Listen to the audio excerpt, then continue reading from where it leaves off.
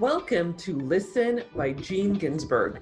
This audio experience and podcast is all about social media, digital marketing, entrepreneurship, and interviews with top entrepreneurs in the digital and social space. I'm your host, Gene Ginsburg, digital marketing expert, #1 best-selling author, and award-winning entrepreneur. I will be sharing with you strategies, tips, and tactics on how to grow your business and your social media following. Thanks for listening. Hi everyone, Gene Ginsburg here, and welcome to another episode of Listen by Gene Ginsburg. I'm very excited today. We have a special guest, Jeff Seckinger. How are you? Doing excellent. Thanks so much for having me, Gene.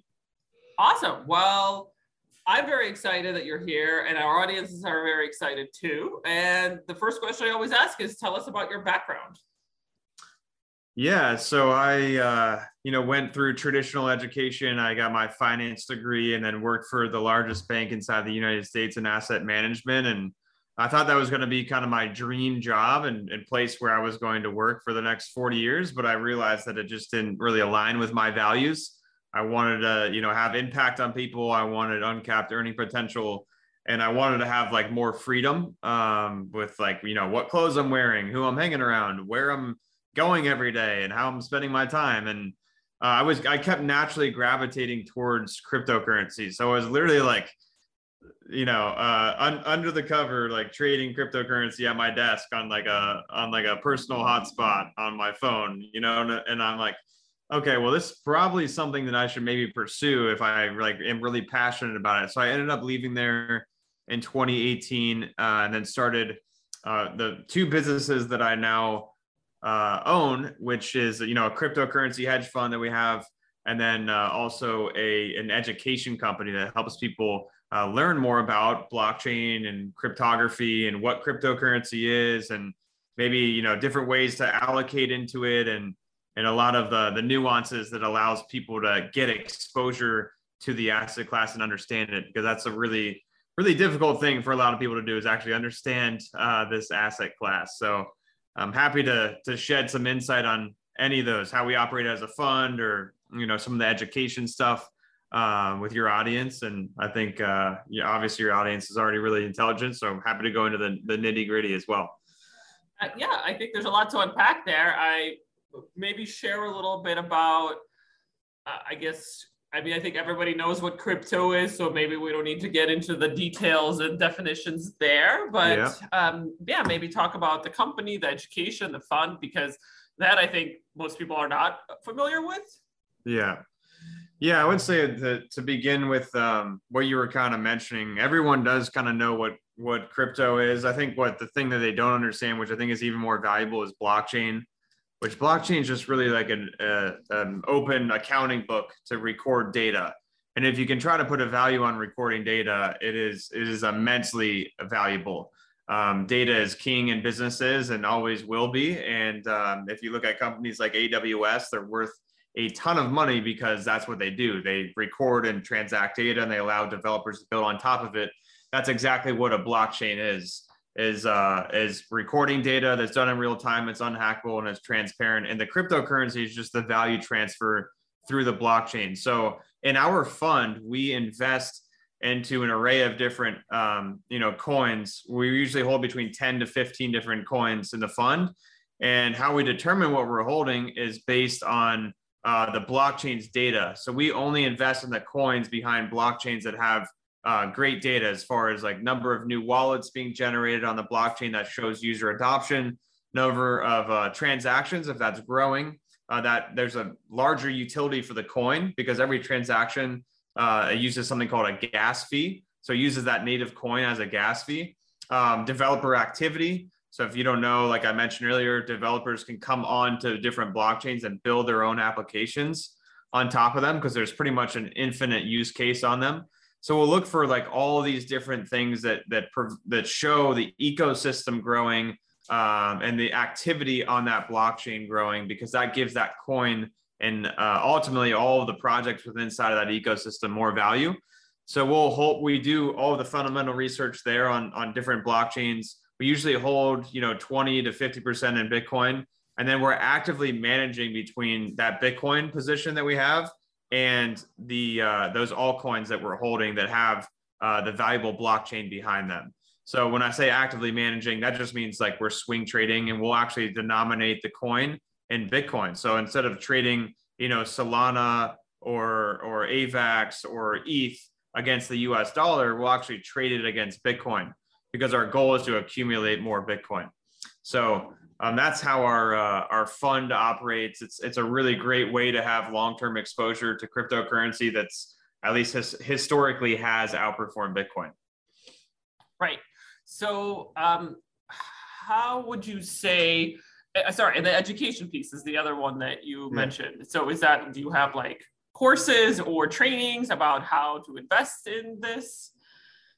Yeah, exactly. Yep. I think the difficult part, and the reason why it's really, really important to understand what you're investing in, and especially in cryptocurrency, is because it is so volatile. And if you don't understand why you invested into something, what happens is we're humans and we're emotional beings. So when we see the prices going way down and we don't have a reason to keep holding that, we end up selling it. And then what happens is you start to sell at the bottom and buy at the top.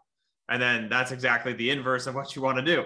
So yeah, for people that are non-accredited, our hedge funds are only for people that are accredited investors, for all around the world though. But the people that are not, or maybe they just want to learn about it themselves and invest on their own, they can, go to a place where they can learn, like, hey, how do you do fundamental research? What are the things that you look for when you're doing that fundamental research? How do you do research on the blockchains? But by looking through these things called block explorers to look at all of the data that I just mentioned. How do you formulate a portfolio, and how do you potentially, hedge that portfolio against bearish times?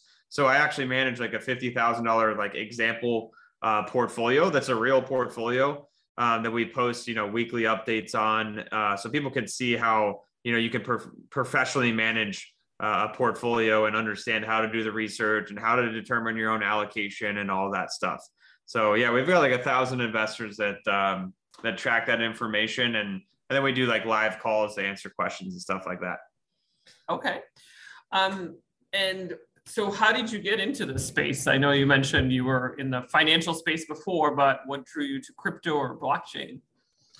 Yeah, actually pretty early on when I was in college. I was like a freshman in college, and I was in the whole fraternity scene at a college called the University of Kentucky. So it was an SEC school, and what was kind of going around was this like magic internet money that was being used on like different marketplaces online, and people were like, hey, what is this Bitcoin thing? So I looked into it, and I'm like, all right, let's buy some. I bought some in 2013, and then I sold it in 14. And that was a huge year of appreciation for Bitcoin if you look back historically. And then it went into a bear market. And then I'm like, that I just was thinking, just writing that off, to be honest. Like it's pretty much nothing. And then I started to like kind of track it every once in a while, look at it a few years later. And then in 2017, I was like doing a lot more research because the prices started to rise once again. It broke all-time highs. And then people started to look into it again, talk about it. And I'm like, let's do some more research into it and figure out what this is. And once I understood the applications of the blockchain, then I started to find the actual value in what this whole industry and asset class could be. So that was kind of my journey. It started almost a decade ago when I was buying at like $130, and obviously now it's like 29,000. I didn't hold it the entire time, but started to get heavily back. I've been in the space every day since 2017. Oh, very cool. So tell me, what is the biggest challenge that you would say is in the market now? Would you say that's like education? Because I mean, for me, I know like I haven't really invested in crypto. I have invested in blockchain, but not in crypto, because I'm like, I don't even know, like, is this legit? Is this like, I know Bitcoin's legit, but then like, how do I know these other 1,000 coins are even legit? So what is that you think is the biggest challenge, or what do you think is the biggest challenge? Yeah, I think the big, there's multiple things. Number one, the misconception of like traditional investors, they're looking for cash flows and different ways to evaluate, the book value of a company. That's not what you're doing here.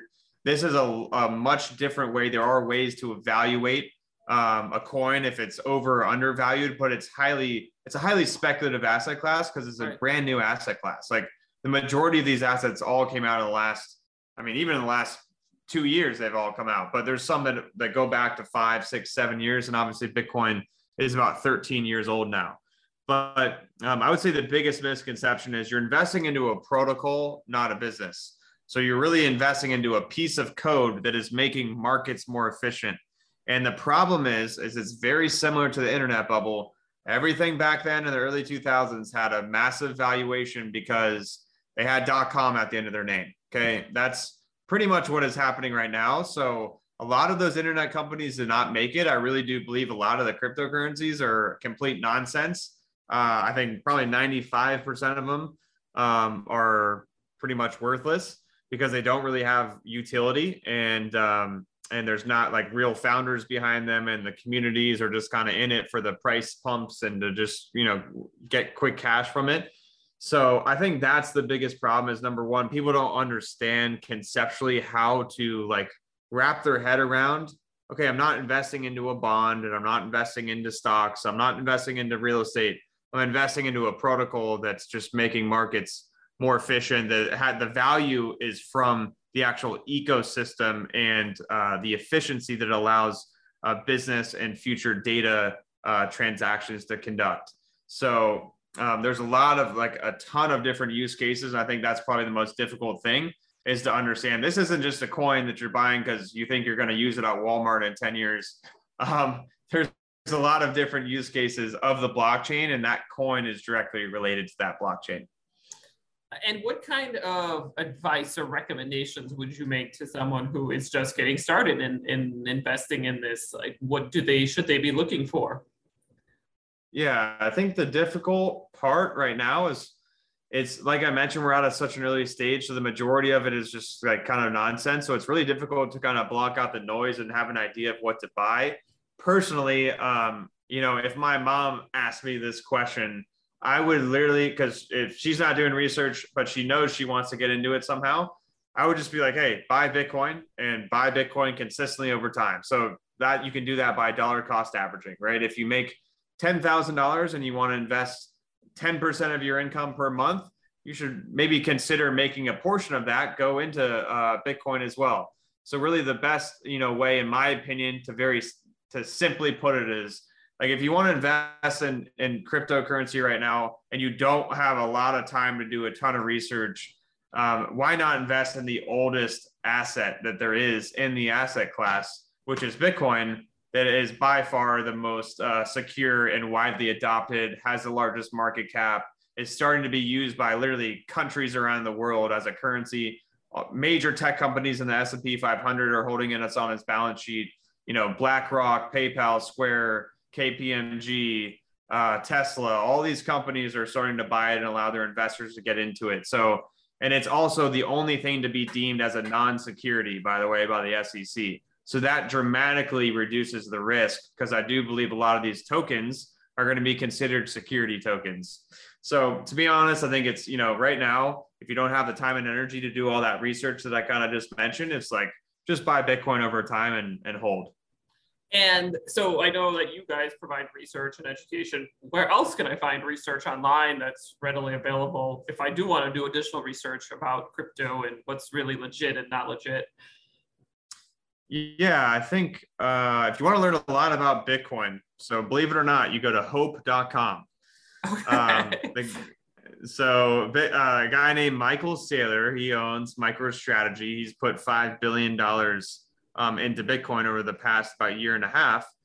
And, you know, he owns all these different domains because he's known to be obviously he runs a high level tech company. Okay. But he also is well known for being an early adopter of technology and certain investments. So he went back and bought a ton of different domains. One of them that he bought was hope.com, and he's turned that into a Bitcoin education website where you can learn everything there is and watch interviews and do a lot of unique things as far as research into Bitcoin and its applications and its adoption and all that stuff.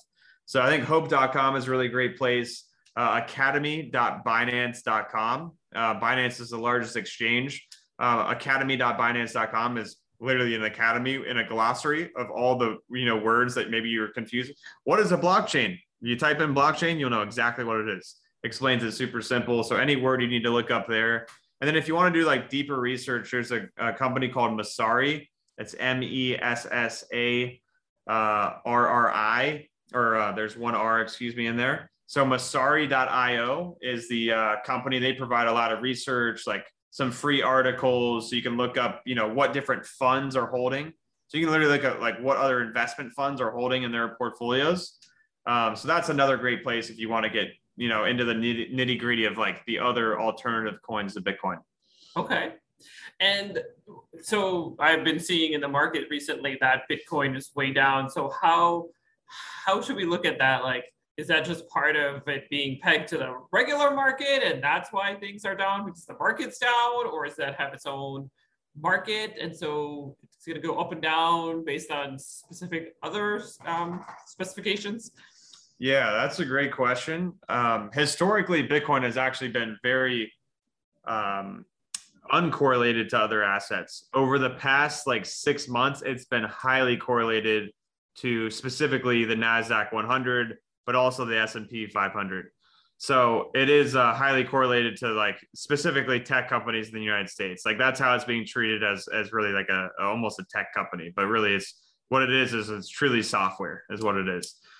So that is a point that people need to realize is yes, it is correlated, but also it's directly on track with this typical 4-year cycle. So if you look back in the history of Bitcoin, when it started, every 4 years it goes through a cycle. So there's 3 years of a bull market and then 1 year of a bear market, and then 3 years of a bull market, 1 year of a bear market. And that's happened since Bitcoin came out in 2008 and 2009. So that is something that it's really honestly right on track, but also it is highly, highly correlated to stocks right now because this is the first time, we haven't had we had like a mini recession during COVID, right? But that wasn't even like a serious, bear market. It was just a straight V-shaped recovery. We have not had an actual true recession in the history of cryptocurrency. So it'll be quite interesting to see how it reacts. But to be honest, it is right on track with what it's done historically. And, typically Bitcoin's doing over 1,000% gain,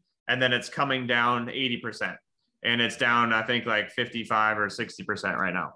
So what you're telling me is in the next 6 months, when Bitcoin's going to be all the way down, it's time to invest in it because it's the next 3 years, it's all going to be up. Yeah, at least if it happens historically, correct. And yeah, it's even we're definitely going down probably a little bit quicker than the previous years, but yeah, the previous years has all been down 80 to 90% at its low from the previous peak, and right now I think we're like 55% off all-time highs. So you're exactly right. I think over the next 6 months is going to be a really, really great buying opportunity. All right, I have to keep that in mind. I put a note on my calendar.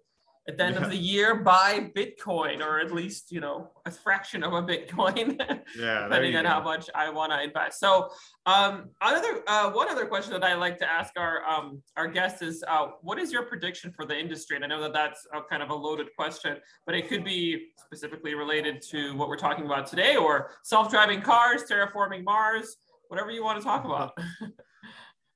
Yeah, I think there's quite a few. There's pretty much infinite use cases of blockchain, so it can be somewhat difficult. But if I were to narrow it down to a few, I think number one, like banking and finance is going to be revolutionized. There's number one, it's a dinosaur. Number two, it's 2022. Why can I not send money that's over $5,000 on a weekend? Like it makes zero sense. So I think that banking is long overdue for a change, and a change for the better. And we're already seeing that on something called decentralized exchanges, where it's just peer-to-peer lending and people provide peer-to-peer liquidity. So when people want to transact, you actually participate in the fees that normally, a company that has a brick and mortar company, they have employees, they have phones, they have fax machines, they got all this overhead, right? Instead of all that money going into that, the protocol shares the revenue of the platform with all of the users. So I do think that banks and finance is going to be revolutionized over the next 5 years. I also think that, for payments, and maybe you classify that with inside of banking and finance, but I think payments is going to be revolutionized. There's already something called ISO 222. If you want to look that up online, it's ISO 222.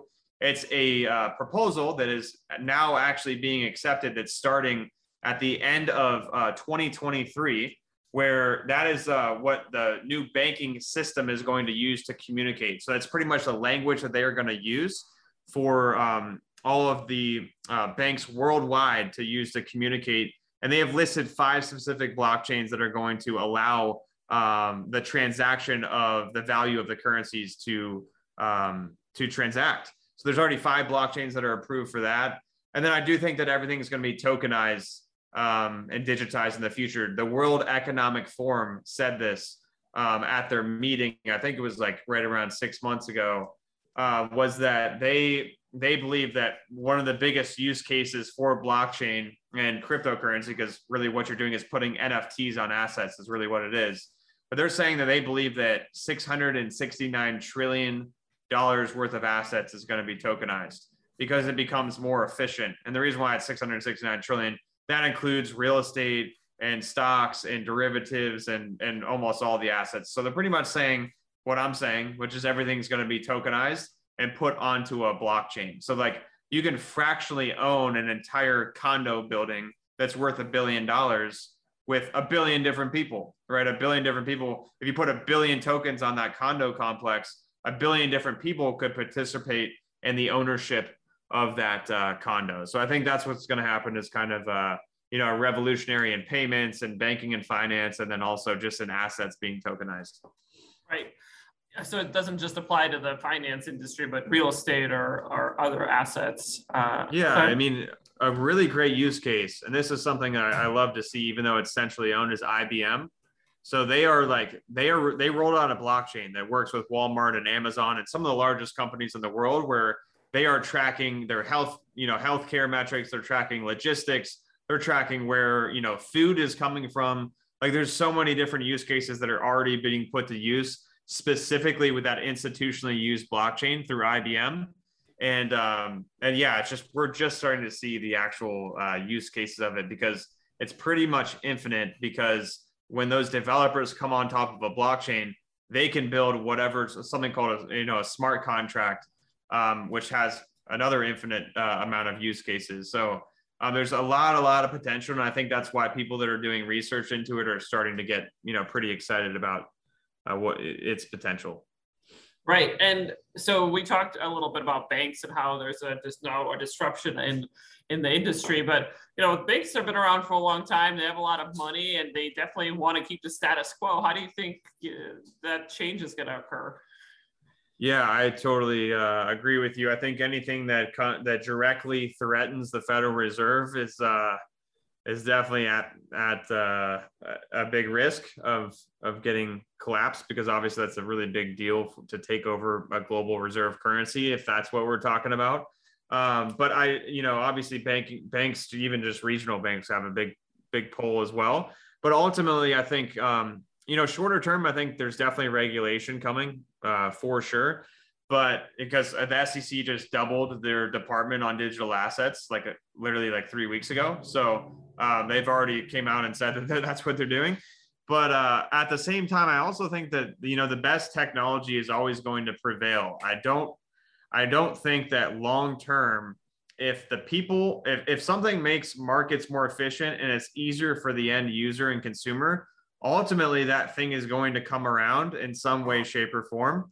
And you see that with gold, where there's a prohibition against gold and alcohol and marijuana and that type of stuff. And there can definitely be a shorter term time period where, it gets banned or whatever. But I really think, long term, if it is the technology that the people and end consumers want, it's going to come about some way, shape, or form. Right. The technology will speak for itself. Yeah, exactly. Awesome. Well, this is a very interesting conversation. I learned a lot about blockchain and crypto and where to do more research. And I hope our audiences did as well. So last question is, how can our audiences get in touch with you? Yeah. So I'm online quite a lot, as far as on, Instagram, Twitter, YouTube. My name's Jeff Seckinger. So I'm literally at Jeff Seckinger on all of those. And then also if you're first of all an accredited investor and you have a desire to like not have to worry about investing in a cryptocurrency, you just want hands-off exposure and you want professionals managing it, or you're a person that just wants education and you just want to learn about the space because you believe in it and you want to be educated.